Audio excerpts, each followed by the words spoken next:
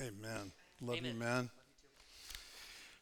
These guys have been a wonderful encouragement to me. I love Midtown. I've known Randy for 23 years, I think. He was men's minister when I came to faith at Christ Pres, and so we've been around one another for a long time. And you've been so kind to us. We have recorded 63 weeks at Granny White, and you've just treated us like it was ours.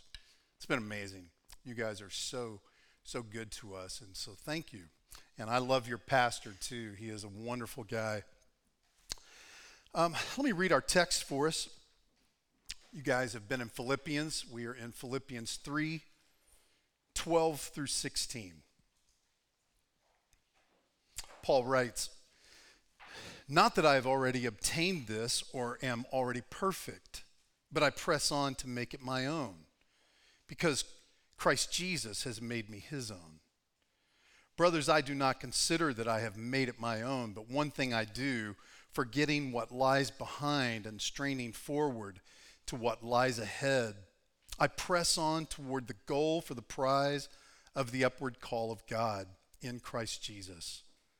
Let those of us who are mature think this way, and if in anything you think otherwise, God will reveal that also to you.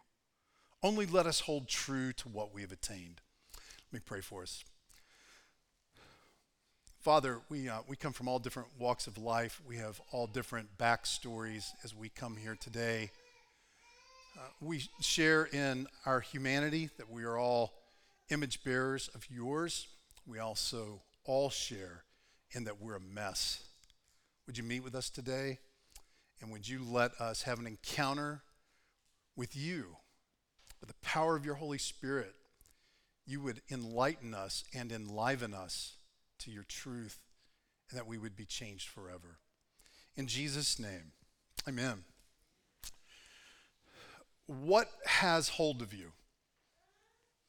What is holding on to you right now? Last night as I was working on this, I texted, I guess it was 3 pastors and then a couple of close friends. I said, what has hold of you? And the texts that followed were amazing. First of all, that people would be honest. Secondly, the things that we as Christians often admit and realize, this thing's holding on to me. And often it's the other way. We're going to look at the fact that sometimes we grasp hold of things. We hold on to things. What is it? Smokey Robinson and the Miracles had a song, "You Really Got a Hold on Me." It's a love song. Listen to this. "I don't like you, but I love you. Seems that I'm always thinking of you. Oh, oh, oh, you treat me badly. I love you madly. You really got a hold on me. I don't want you, but I need you. Don't want to kiss you, but I need you. Oh, oh, oh, you do me wrong now. My love is strong now. You really got a hold on me." That's a love song, and the guy's like, "You're killing me." But you've got a hold on me.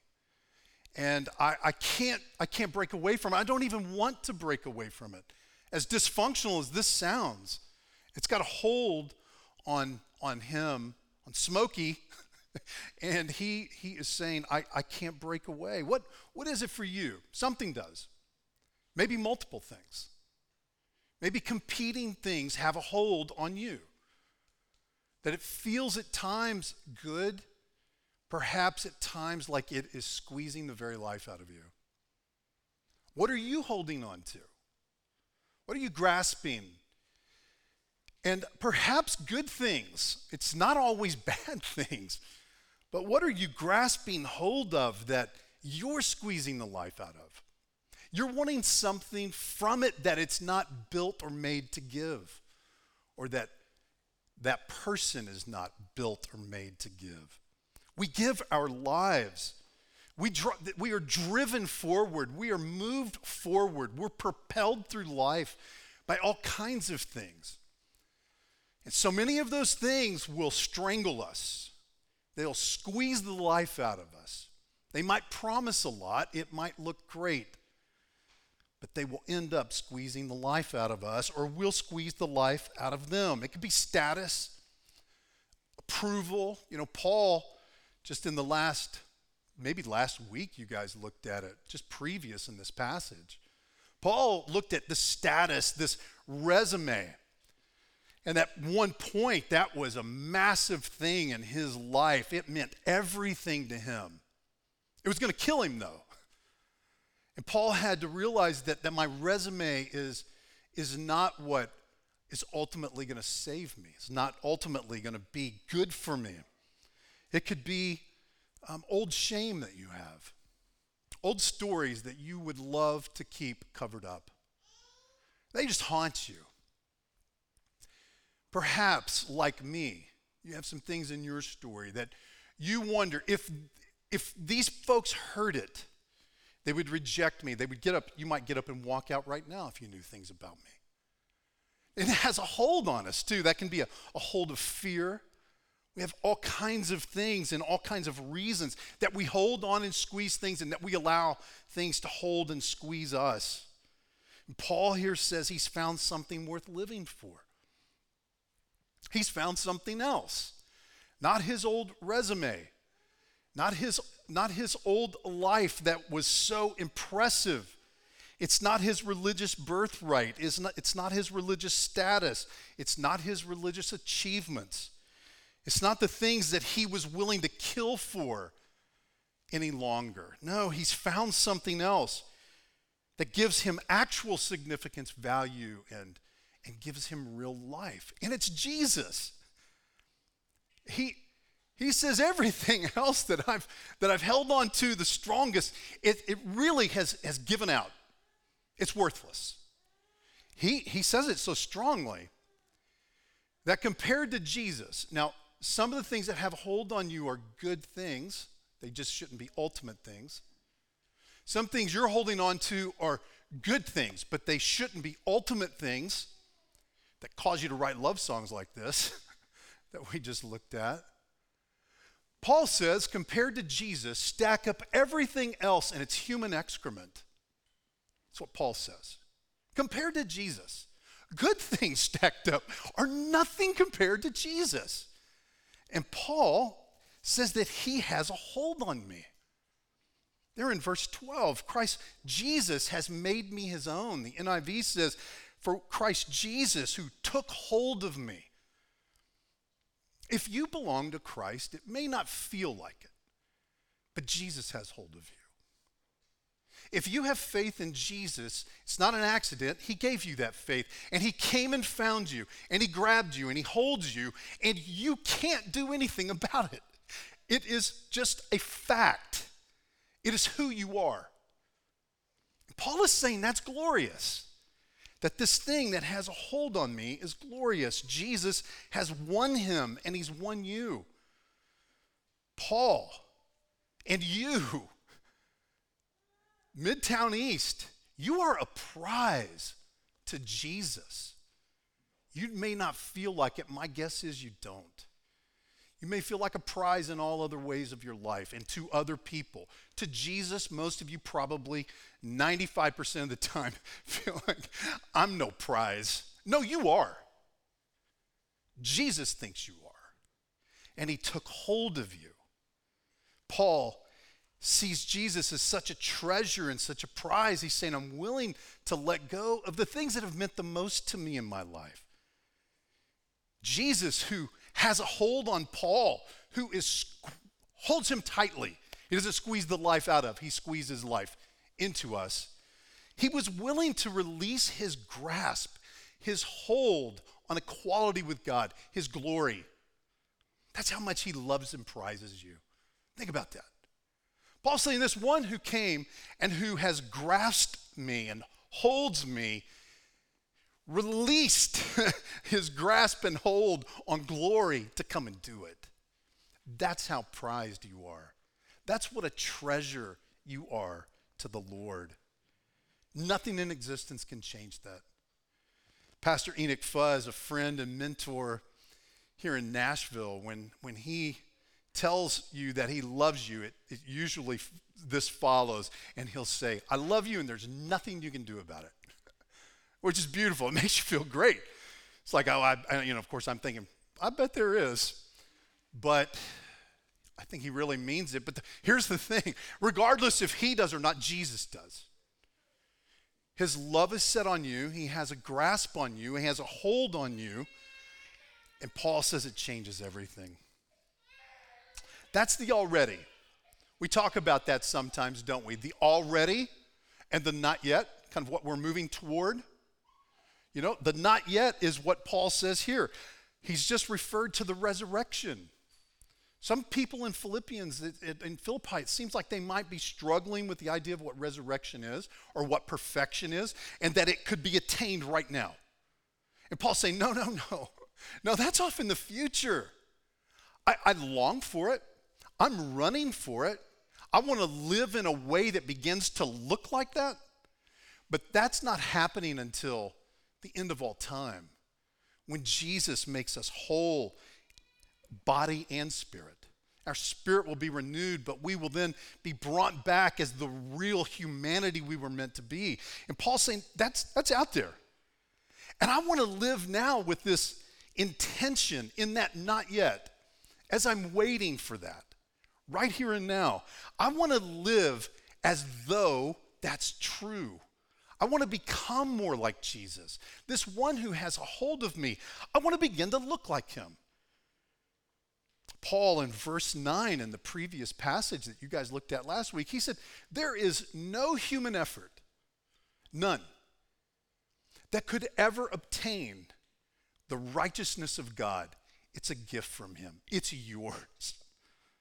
So this perfection he's talking about, he's not saying this is a way for me to earn God's love. No, I've already got God's love. He's got a hold on me. And I can't do anything about that. But I want to begin living now as this righteousness that's been given to me. I want to begin pursuing and pressing on, as he talks about. And that's a vigorous press on, that word. I'm vigorously pursuing. I'm going after this with all I've got. That's what Paul's saying he's doing. He's now found something that's worth it. I want to take hold of the stuff that looks like my Savior who took hold of me. I want to run and take hold of Jesus and begin looking more like Jesus. I want to hold fast to him the way he holds fast to me. That's where Paul is taking us. I'm in the family. I want to start looking like the family. That's what Paul is calling himself to, saying that he desires, but he's also calling us to this kind of life. 1 Corinthians 2:9, this prize, this place that we're headed, this person we're headed to. Paul says, what no eye has seen, nor ear heard, nor heart of man imagined, what God has prepared for those who love him. He's saying it's going to be, we can't even imagine how great it's going to be. That's the prize I'm shooting for. And I want to live this life as if it matters. I want to live not just for comfort, not for control. I want to live doing what Jesus has called me to, whatever that is. But for all of us, every single Christian, it is absolutely the same. All of us are called to be satisfied in Jesus and then long to look like him. Satisfied in who we are, the already, and begin to look like him in this not yet time, becoming more and more like Jesus. And Paul here in verse 13, he says, I'm pressing forward and I'm not gonna bug out about the past. I'm not going to allow my past to interfere with the way that I'm walking today. Now, he clearly remembers his past because he talks about it. But he's saying, I'm not in the habit of remembering my past that's going to derail me. It's no longer my definition. It's no longer my identity. You can imagine for Paul that he's saying, I don't look at my past resume. It's worthless. It's human excrement. And it's a pile of it, a lot of it. He doesn't look at his past shame, and you know he had to have it, right? Don't you think that he remembers the faces and the people that he killed and took to trial? Don't you know that he remembers Stephen crying out, Lord, forgive them? He remembers that. But he's saying that past, that does not define who I am today. It's not going to stop me. That shame is not going to be my story because Jesus has hold of me. I have a new story. Paul looks at his always present reality and says, I want to live as if it matters, and I want to live right now as if Jesus has hold of me. Midtown, All Souls, this is what we're called to. Verse 15, Paul says, those who are mature.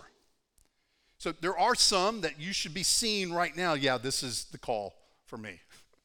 Yep, I'm called to live like this. This is what God wants. Doing it through a gospel lens, we get it. We're not working for our salvation. Those who are mature think this way.